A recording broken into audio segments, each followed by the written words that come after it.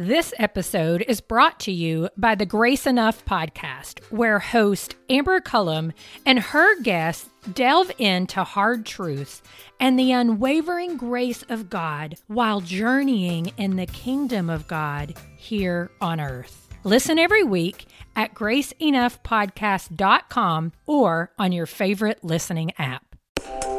Welcome to the Table Podcast, where we discuss issues of God and culture, brought to you by Dallas Theological Seminary.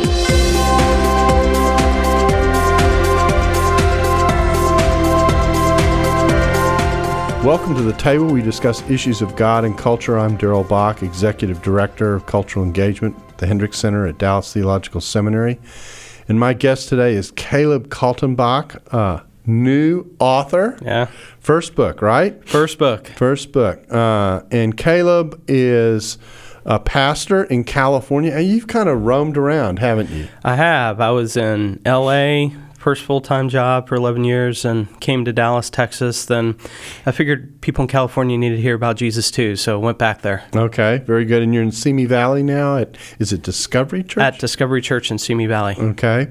Well, the book that we're going to discuss is actually about Caleb's life, if we can say it that way, and it's entitled Messy Grace. Here it is. And the subtitle is How a Pastor with Gay Parents Learned to Love Others Without Sacrificing Conviction. So kind of the good combination. You got a nice endorsement here from the top, I see, from Jack Graham of Prestonwood Baptist Church. And my relationship with Caleb goes back to times when I was teaching in the summers out at Talbot Biola.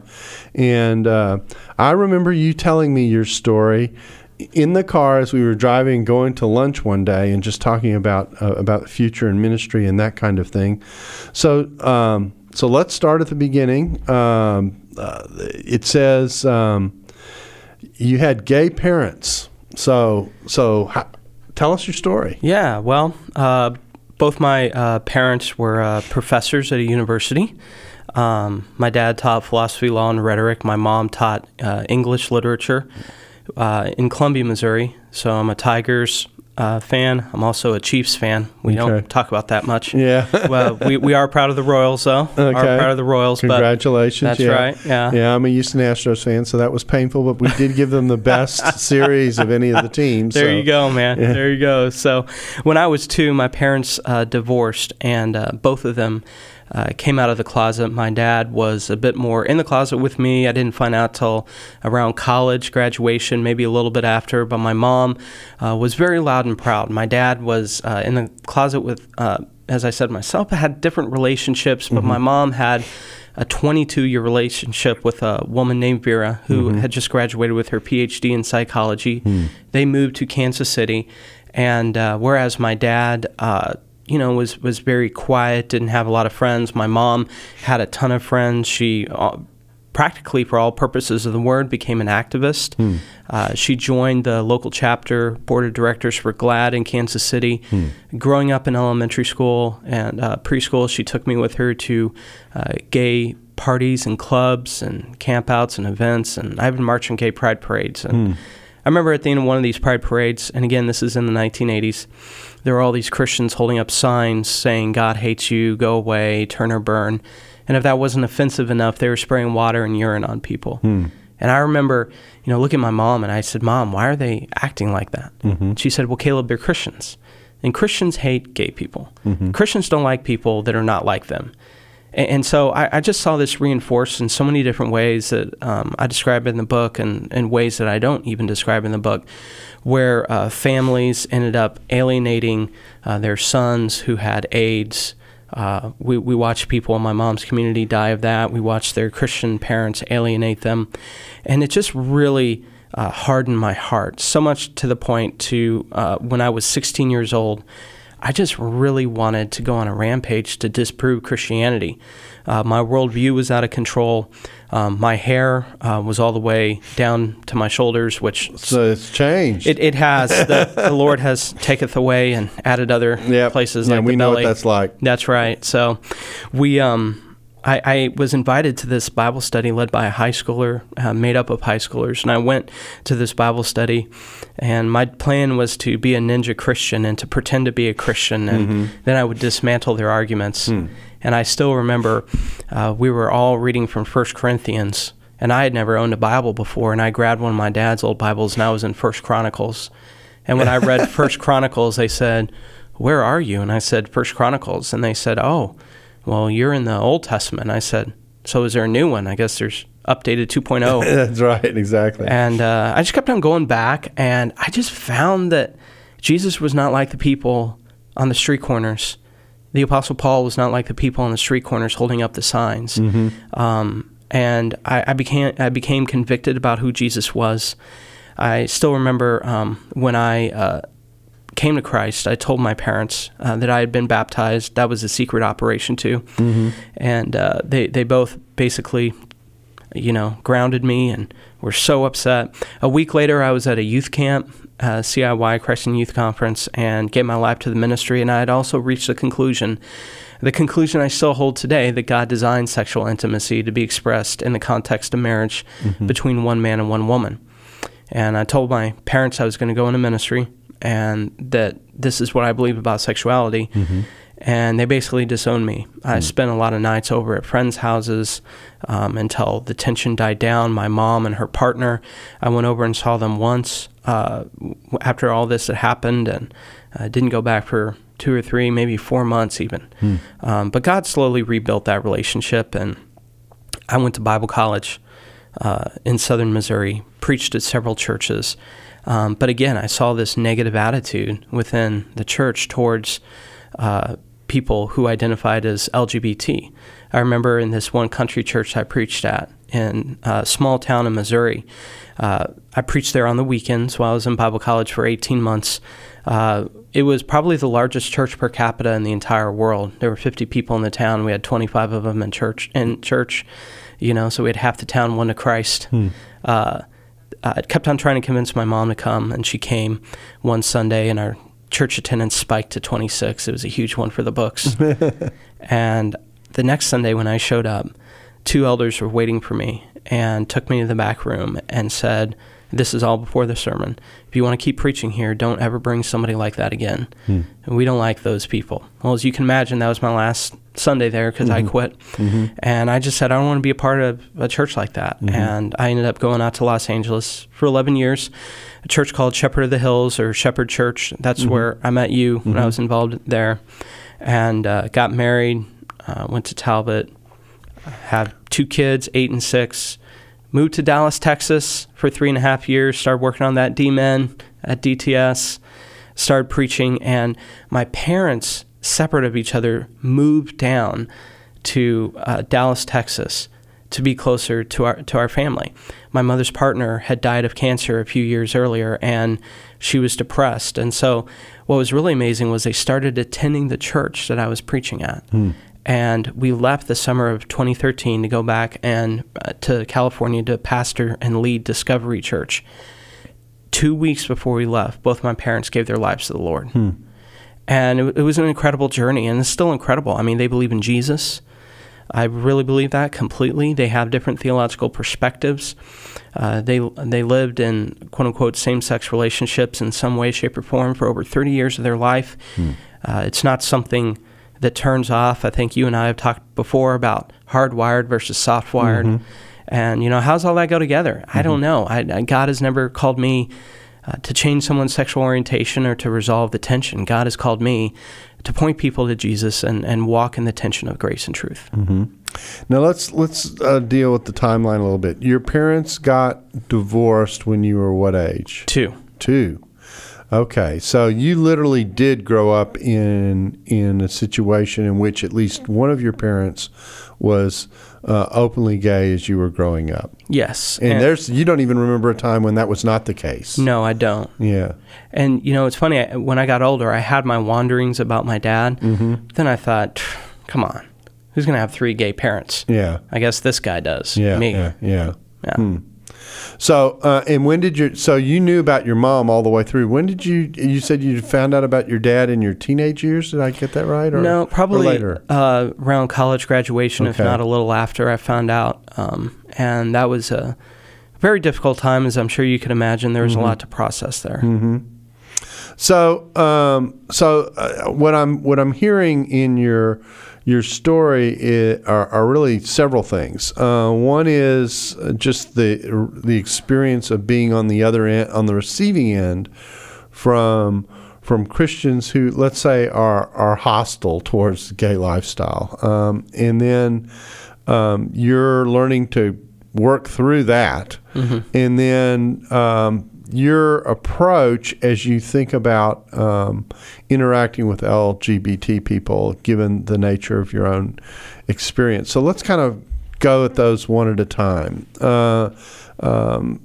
You felt real hostility, and you saw what we might, in some cases, call the worst of people. Your subtitle here says that how a pastor with gay parents learned to love others without sacrificing conviction. So the last phrase is an interesting part of this, without sacrificing conviction. So you look at this and you go, all right, so how do you maintain this balance between loving others and having conviction? How does that work for you?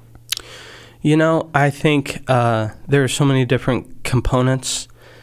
First of all, one of the points I make in the book is I believe that there is a difference between acceptance and approval. That I believe that we are called to accept everybody as an individual. That does not mean we approve of every life choice that somebody makes. I think that especially parents of teenagers who come out to them, Christian parents, or really any parents that may not agree with the choice to be in a same-sex relationship, would have a problem with that. And so they believe, okay, if I accept my child, that means that I'm approving. And my point is no. Every Sunday, anybody should be able to walk through my church doors when I preach and attend our church. But I already know that I shake hands every Sunday with people that have made life choices that week that I wouldn't approve of. But that doesn't mean that I accept them any less. And so our church really focuses on trying to be a church where you can belong before you believe, for lack of a better word, not saying that we integrate people into the body of Christ without salvation, but we give people a chance to be a part of our community.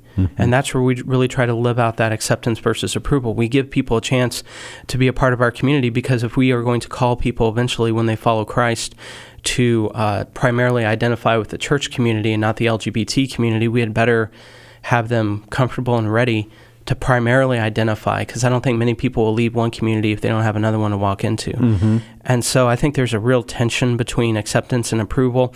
I think that there's a tension between grace and truth. I think that we have to own the fact that it isn't our job to change somebody's sexual orientation. It is our job to speak the truth into people's lives. And I think also at the same time, Daryl, I think that we need to understand people from their perspective. I mean, if a missionary goes overseas and is going to share the gospel with a particular culture, they have to do contextualization. They have to learn culture. They have to engage culture, not as a means to water down the gospel, but as a means to use culture as a vessel to share the gospel, to communicate it. And I think that a lot of Christians are not, for one reason or another, willing to do that when it comes to certain people, including the LGBT community. I remember a conversation that I had with my mom one time, and this is awkward. Nobody wants to have this conversation with her mom, but somehow she told me, Caleb, Vera and I, we were not intimate the last several years of our relationship. And that blew me away. I said, well then, why do you still call yourself a lesbian? You're not a lesbian. She said, well, sure I am. That's my community. Those are my people. I have acceptance. I have relationships. I'm part of a cause and a movement. And I said, well, Mom, you just described the church. And she said, no, I didn't. Why would I go somewhere that would make me feel less about myself? It really dawned on me then that the biggest issue, and I think the biggest cultural issue that we have in our society today, and maybe we always have had, is the issue of identity. That's why we have Bruce Jenner to Caitlyn Jenner. That's why we have the leader of the Northwest NAACP, who was Caucasian, but she still says she identifies as African American. And you see this play out when conservative or evangelical Christians deal with the LGBT community. So let's say that there's a guy named Joe, and Joe's in his workplace, and he knows that somebody he works with is gay. He thinks it's his job to share the Leviticus, the clobber passages, the Romans, the 1 Corinthians, which I believe. I believe all that is truth, but he believes that he needs to share that with that individual. And the person on the receiving end who's gay says, you just reduced me to my sexual orientation. That which you tell me I shouldn't do, you've just done. And you think that this is all that I'm about, when maybe intimacy is really the smallest, if not one of the smaller ways I identify as LGBT. You haven't taken time to get to know me, my experiences, my hurts, my pains, and they walk away hurt. And I think that a better way to do it is Jesus' way, spending time with people, having deep convictions about theology, but also having deep relationships, getting to know the whole person and helping them to primarily identify with Jesus. And as Jesus starts driving all the domains of their life, I believe that it's within a context of trust and relationship that we can have difficult conversations about holy living. Mm-hmm. Okay, so that kind of deals with the sequence. Talk about the process of deciding to write the book. What led you to write the book? I had several people tell me that I needed to put something down when I would tell them my story. Have a friend who actually did the foreword. His name is Kyle Adelman, and he's the teaching pastor at Louisville at Southeast Christian Church. Wrote a book called Not a Fan. Another guy named Judd Wellhite. I think even when I told you my story, I don't think you necessarily said write a book, but you said, "Wow, somehow that needs to be known." I remember, it was just this consistent theme, but I thought, man, I don't want to do that. And I had my friend Kyle, his literary agent, his name is Don Gates. He got a hold of me and said this would really be a fascinating story, and I think it's for such a time as this. Mm-hmm. And so I wrote, a couple of chapters, and we signed a deal with Waterbrook Multnomah, and turned in my first draft, and felt so good about my first draft for my first book until I got my first draft back. Yeah, I know. And so it was definitely an emotional process. Mm-hmm. And I'm glad that they have a good editorial team.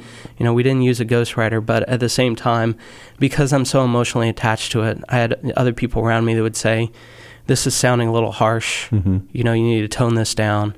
My mother's partner and I, for instance, we really never got along. Mm-hmm. I mean, and it was not... sometimes it was fun, but a lot of the times it was very tense with her, and we're talking about most of my childhood. Mm-hmm. And so, I remember at one point the editor said, is her family still alive? Yeah. Do you have a good relationship with them? Yeah. Do you want to keep a good relationship with them? And so it was definitely emotional. I don't think a lot of people realize how emotional writing your first book, I know you understand, but much less putting your whole story down on paper. Mm-hmm. You get attached. It's almost like it's your baby, and here it is. Mm-hmm. So you're dealing with the background of your experience, having experienced some of this hostility. How do you interact with people and tell them how they should interact with the gay community? Because you obviously had experience of that's probably what not to do. Mm-hmm. So what's your take on how to engage? What's the best way to think about this? And let me go back to something that you said earlier, and it goes like this: the difference between acceptance and approval. I like to make the distinction between we respect every person because every person's made in the image of God. Mm. That's the acceptance part. Yes. Approval has to do with signing off on everything that they do or say. That's distinct.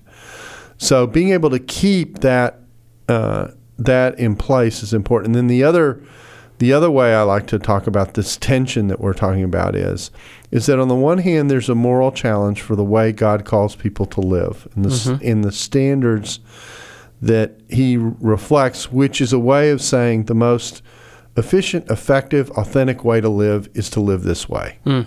Okay? But you've got people who live differently.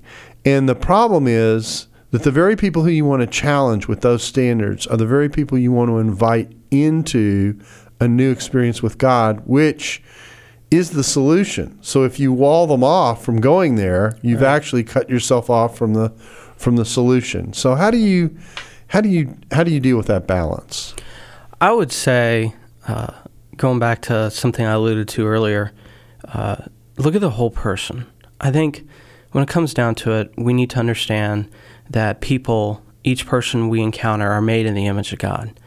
But we also carry with us a sin nature. We've carried with us hurts and pains done to us and things that we've done. And we have joys and experiences and upbringings. I mean, we're really a mosaic of experiences that have brought us to the point where we are today, including our story of redemption if we're in Christ. But I think we need to quit treating people like pet projects, like an opportunity to unleash our new evangelistic ninja moves on them. And we really just need to treat them like people and get to know the whole person. I believe that when we authentically build a relationship with people, when we don't label people, I believe that God can use that. And again, that's what Jesus did. Unfortunately, again, in the Christian community, what we do is when we refer to the gay community or the LGBT community, most of the time, most leaders that I know are referring to the extremists, the political side of the machine of that community. But I'm sure, as you would agree, a lot of the people I know who are in same-sex relationships or pursuing them, they're really not part of that political machine. They want to live their lives, and they're as frustrated as you and I are with American politics. They're not interested in it. But unfortunately, the extremists make the most noise. And I think we need to understand, too, that people are complex and they have depth. And is having sex with somebody of the same gender a sin? Yes, it is. But I believe that this is an identity issue, that there are some people that have no idea why they are attracted to people of the same gender. I've had people cry and ask me, I pray to God to take this away and he hasn't. Why hasn't he? And I give them the best theological answer I can. I say, I don't know. I said, but I know that I have a lot of unanswered prayers too. And I know that my feelings can be deceptive and my feelings lie to us. And that's why Proverbs 4:23 in the NCV version says, be careful what you think, because your thoughts run your life. And so that's why I put my trust in the Bible, I tell them. And am I going to slip up? Yes, but I'm going to struggle. And so I think that when we realize that people have depth and when we seek to build an authentic relationship with them, I believe that God gives us margin to be able to have influence in their lives. So we're going to come back on the other side and talk some more about the applications of all this, because the story is a fascinating one, and I think you have kind of an inside look at all the facets of this, and I do think that the church is really struggling in many ways to figure out how to negotiate this tension between grace and the invitation into experiencing God's power and transformation with the idea of we need to stand up for certain convictions in the public square and in the way our society is oriented, and how to keep that balance. This episode is brought to you by the Grace Enough podcast. I am its host, Amber Cullum. Each week, I sit down with a guest to discuss hard truths and the unwavering grace of God they've experienced while journeying in God's kingdom here on earth. You'll hear from guests like Jen Wilkin, Jamie Ivey, Andy Crouch, and Scott McKnight. Listen to these conversations and more by searching Grace Enough Podcast on your favorite listening app or by visiting graceenoughpodcast.com. Here's a question that I have, and that is, how did you learn to process the hostility that you were feeling as a child watching this? Because you yourself were not gay, and yet you were watching people react to gay people around you who you knew and cared about. What was that process like? Obviously, you had one reaction before you became a Christian and another reaction afterwards, but how did you work through that? It was difficult. I think about it, and I really wrestled with trying to understand how somebody could treat somebody else like that. And you got to remember, my mom and her partner were very justice-oriented. I mean, I knew who Harvey Milk was before anybody else. You know, in my school, obviously knew who Harvey Milk was. A lot of kids in California now do. And so you might explain who that is for people who don't know who Harvey Milk is. Yeah, he was a politician in San Francisco who was shot by his opponent during, I think it was election night, if not close to election night, but he was an activist for gay rights. And so I was raised in that environment, but I made a big mistake as a kid. And again, I didn't have any way to process this. I had a warped worldview because my mom, as an extremist, would allow me to watch things and do things that a lot of other kids wouldn't. Even other probably lesbian mothers wouldn't allow their kids to do. But I made sweeping generalizations of the Christian community. And I saw the extremism, and I thought, okay, this is how all Christians are. And now I realize that, especially in the 80s, extremism from the LGBT community attracted extremism from the Christian community. I mean, I think that's still true today, but I think that there's a lot more sitting back and listening from the Christian community. But I made that mistake, and I went on a warpath, and I guess some of my mother's justice qualities and activism reared itself in my heart as well. And so you came to the Lord, as you said. Were you in college when you came to the Lord, or in high school? I was 16 years old in high school. Okay. And obviously this engendered a transformation in the way you were thinking. And now there's lots of irony in your story because, you know, on the one hand, you're experiencing hostility as the child of gay parents from Christians. You come to the Lord, and now all of a sudden all the hostility shifts, and the hostility is now coming from your parents and people I'm assuming that you knew in the gay community for having, if I can say it this way, defected or betrayed your previous responsibility. So how did that transition work? The best way I can describe it is we all have heard stories, seen videos on YouTube, or we can imagine the tension of a teenager coming out as gay or lesbian to his Christian parents. Well, for me, Daryl was the opposite. I was a teenager coming out as a Christian to my three parents. And the rejection that they feared from the Christian community, and the rejection that they feared from me now that I was, quote unquote, one of them, those people, that's the same rejection they gave to me. The same rejection they were fighting to say that we need to not exhibit, they were exhibiting, because this is such an emotionally charged topic. And that's why this is a huge issue. I mean, I remember somebody told me one time, well, 2% or less people in our country identify as LGBT, as gay or lesbian or transgendered. And honestly, in our conversation that we have had about soft-wired and hardwired, that number is probably even smaller. But the real problem is that all of those people intersect with probably 5 to 10 other people. And so you multiply that in our nation, and that's why this is such a cultural issue right now. It's a huge issue for our country right now, big time. So let me. We're using terminology some people may not understand when we talk about hardwired and softwired. Hardwired is the person who has gay attraction and has tried to shed it and is having difficulty doing so, and in fact, they question whether they can ever change.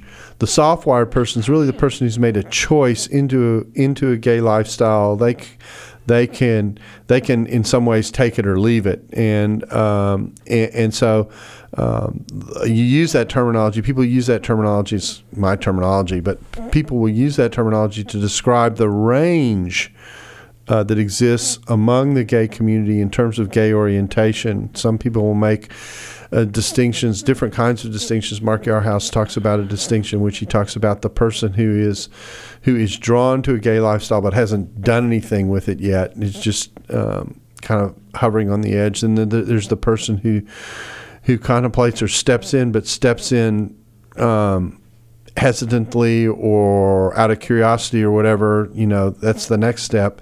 And then there's the person who really identifies with it and kind of locks in. And so one of the things that happens, and this is ironic, another irony of your story, it strikes me, is just as the gay person can generalize about Christians and think that every Christian, is just this staunch person who doesn't want anything to do with gay people and, is hostile towards them, that kind of thing. And then there are other people who are actually very sensitive towards the gay community. Christians who are sensitive towards the gay community work hard to understand where people are coming from and interact with them. So also, on the gay side, there's this range that you have to deal with, which explains why it's important to actually get to know the person, the individual that you're interacting with, because they may not be in the same place as the person sitting next to them. Absolutely. I don't think that there is agreement within the LGBT community even. I mean, there's no way that you could generalize or do a litmus test. The one thing that I know is that the Bible, and I believe this, says that same-sex intimacy is a sin. But again, as you would agree, this is a deep emotional issue for many people, especially those who identify as LGBT. There's so many different types of people.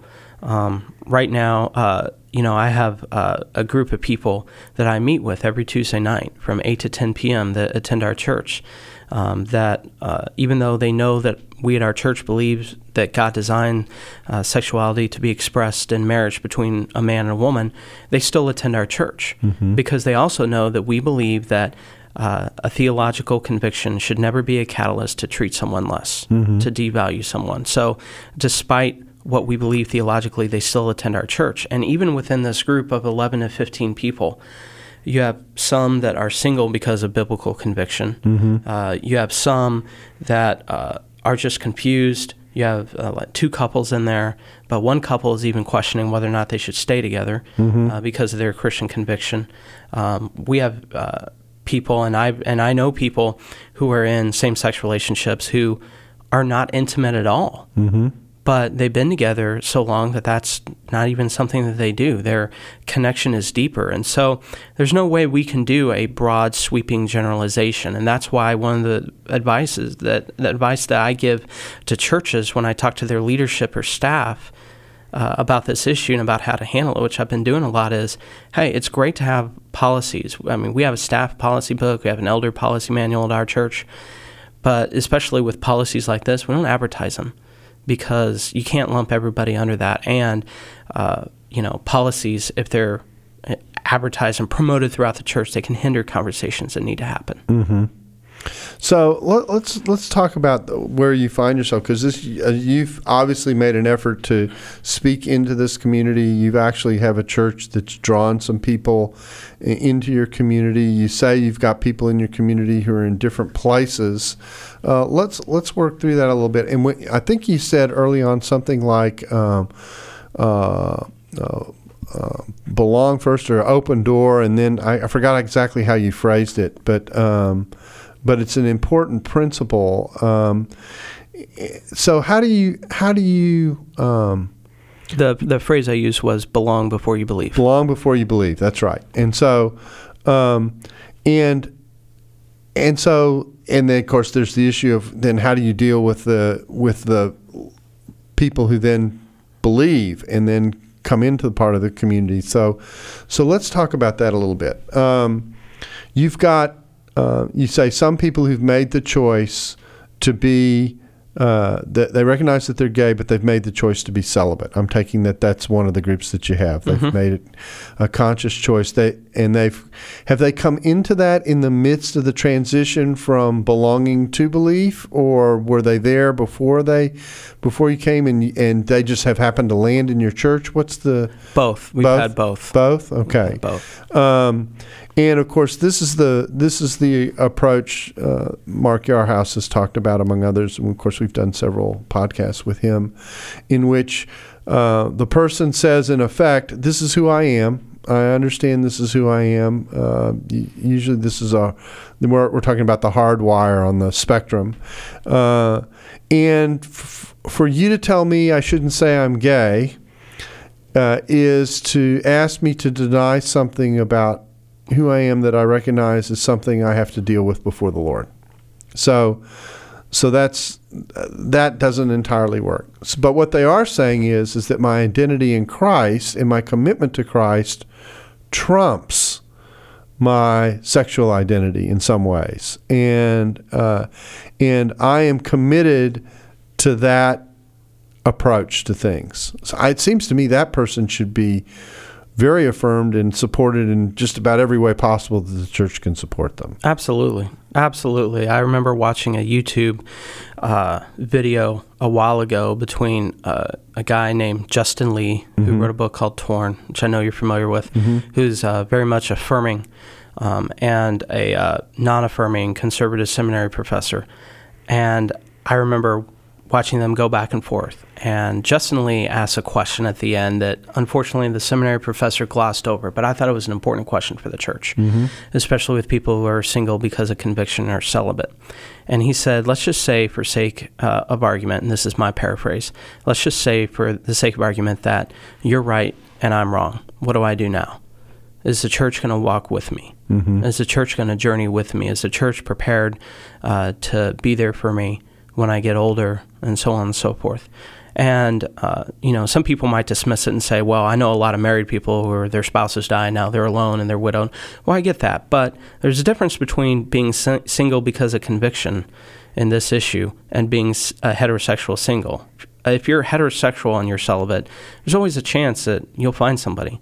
But if you're same-sex attracted and you're celibate, that's not going to happen unless you find somebody of the opposite sex that you really develop deep emotional connections unless something with. Changes, something really changes. Which we have seen that, right? Yeah, right, exactly. We have seen that. Right, so. And it can happen. It does happen. It may take time. You don't want to preclude that from happening. But the reality is that where the person finds themselves right now is the best way for me to cope with and understand where I am is really to submit this inclination to the Lord and let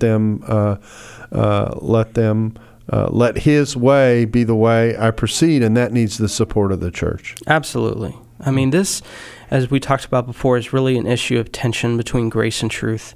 I love how Andy Stanley said at one time, between theology and ministry.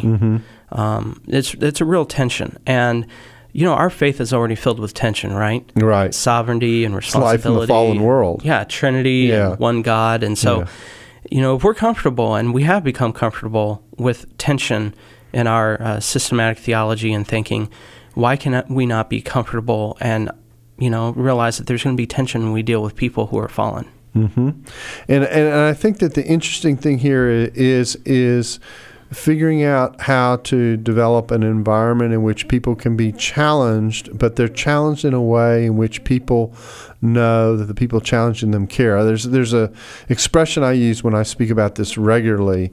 I use the expression regularly, and it goes, people will not care about your critique until they know you care.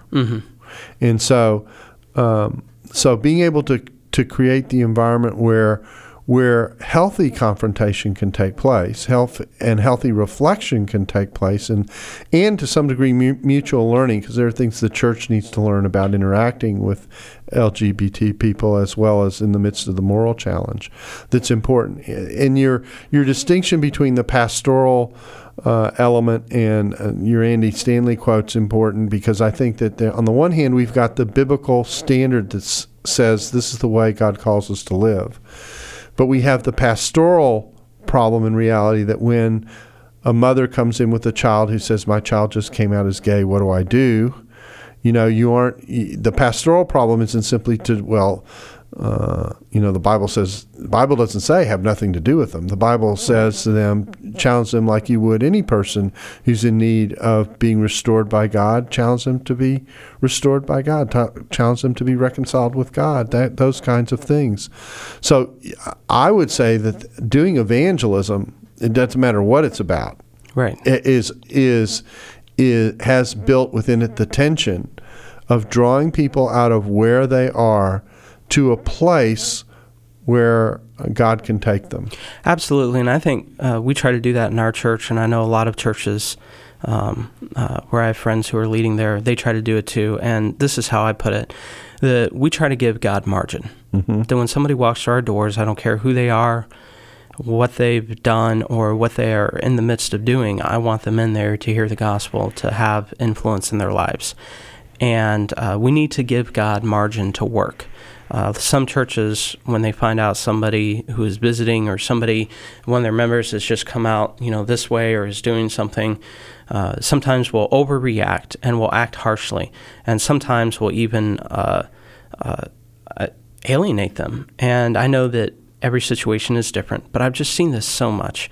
And I'm thinking to myself, what about giving God margin? What about allowing people not to be perfect? What about understanding that God is the best at changing lives, not us? What about the fact that it's always taken God time and a process to break down pride around our heart? And I think that part of the principle of belonging before you believe is not pronouncing salvation on people, but when somebody comes to our church, we give them margin. We don't expect them to be perfect, and we know that God, as long as they're there, is in the process of drawing them to himself. And so your approach is to really challenge them to let God go to work, but to do it in a way that also wraps around them support that says that we care about you, we love you. We love you enough to challenge you on the one hand, but we love you also enough to be there for you. Absolutely. And, and all this is to say, that there are times, not necessarily with this issue, we've had to do this yet, but in other issues, we've had to do church discipline. I mean, every church does to some degree. We just don't announce it to everybody, but we've had to do that. And unfortunately, some people eventually get to the point where they run up to a barrier, and our barrier is our theological belief on sexual identity, on sexual gender, and the expression of sexual intimacy. And some people, when they run up to that barrier, they don't like it. And other people, when they run up to that barrier, they understand it and they stay there. And some people will leave. But even the people that leave, I praise God that at least they were there for a time being, and who knows, maybe God will bring them back, or maybe we planted a seed and hopefully we haven't hurt them. Now, you say there are other groups that we've got other group that we've got to talk about, which is the people who are in the midst of trying to put this all together. They and the couple that has me fascinated that you've mentioned is the couple that's together that's debating whether they should stay together or not. That's a fascinating category. Tell us a little bit about kind of how you are walking with them in the midst of that process. It's through very slow conversation. It is not through reciting Leviticus, Romans, 1 Corinthians, 1 Timothy, Genesis 19, so on and so forth. I think there's a time and a place to talk about holy living and the expression of sanctification. Wherever somebody is, especially on the other side of the cross. But, that is difficult because there are such deep emotional ties. Some pastors, leaders, and Christians believe that you can just tell somebody to stop being gay, quote unquote, stop smoking, stop drinking, stop dating girls that do, and you just need to stop. Well, for them, it's a relationship, it's emotional, it's somebody that you actually love and you have feelings for, and you don't primarily identify as having intimacy with this person sexually. And so for us to say that and not take our time walking with them through it is a difficult thing. And so I would say move slow, be intentional, always point them back to Jesus. Everybody loves Jesus. Point them back to Jesus. Point them back to Paul. Paul's the one that says in Romans 2:4, it's God's kindness that leads us to repentance. And I think that God blesses that. But then there's even another category within that, Dr. Bach, where I've met couples before that have been together for several years. They live in the same house, but they're not sexually active and they sleep in separate bedrooms, but yet they still call themselves, quote unquote, lesbian or we're gay. So what do you do with that? I've had those conversations where I've said, okay, your primary identity should be Christ. And I don't know why I understand why you're identifying yourself as a lesbian because that's part of who you are, your SSA, but at the same time, why not just say I'm a daughter of the King? Why not say I'm a Christian? I'm a believer. So I think there are so many different categories within this community that we need to take time to understand. Okay, well, we're about out of time here. Let me ask you if you could summarize in about a minute. It's a terrible question. A couple of main things that you would hope people would take to heart as they think about interacting with LGBT people. What would those? I would say that all of us side either on grace or truth, and either we want everybody to know that God loves them, or we want everybody to know what the Bible says. There are two types of people, and when we choose to live in the tension, people on the grace side get drawn closer to the truth, and people on the truth side get closer to the grace. And one of the biggest takeaways is that tension that we feel is love. Love is the tension of grace and truth is one takeaway. Another takeaway is love has no exception clause. And a third takeaway is that a theological conviction should never be a catalyst to treat someone less, to devalue somebody, to treat someone poorly. That we should be people who share the truth, build relationships, and point people to Jesus. And sometimes we have to have tough conversations, but it always needs to be done in love.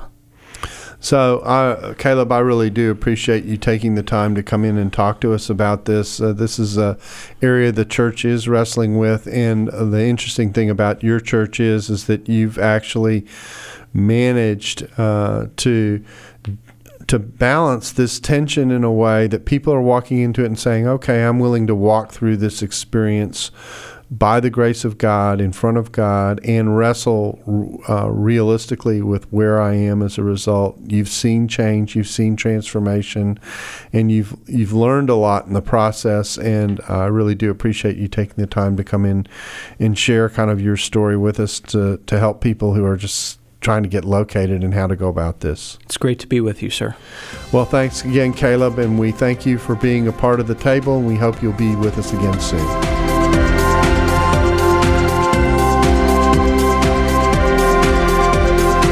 Thanks for listening to the Table Podcast. For more podcasts like this one, visit dts.edu/the table.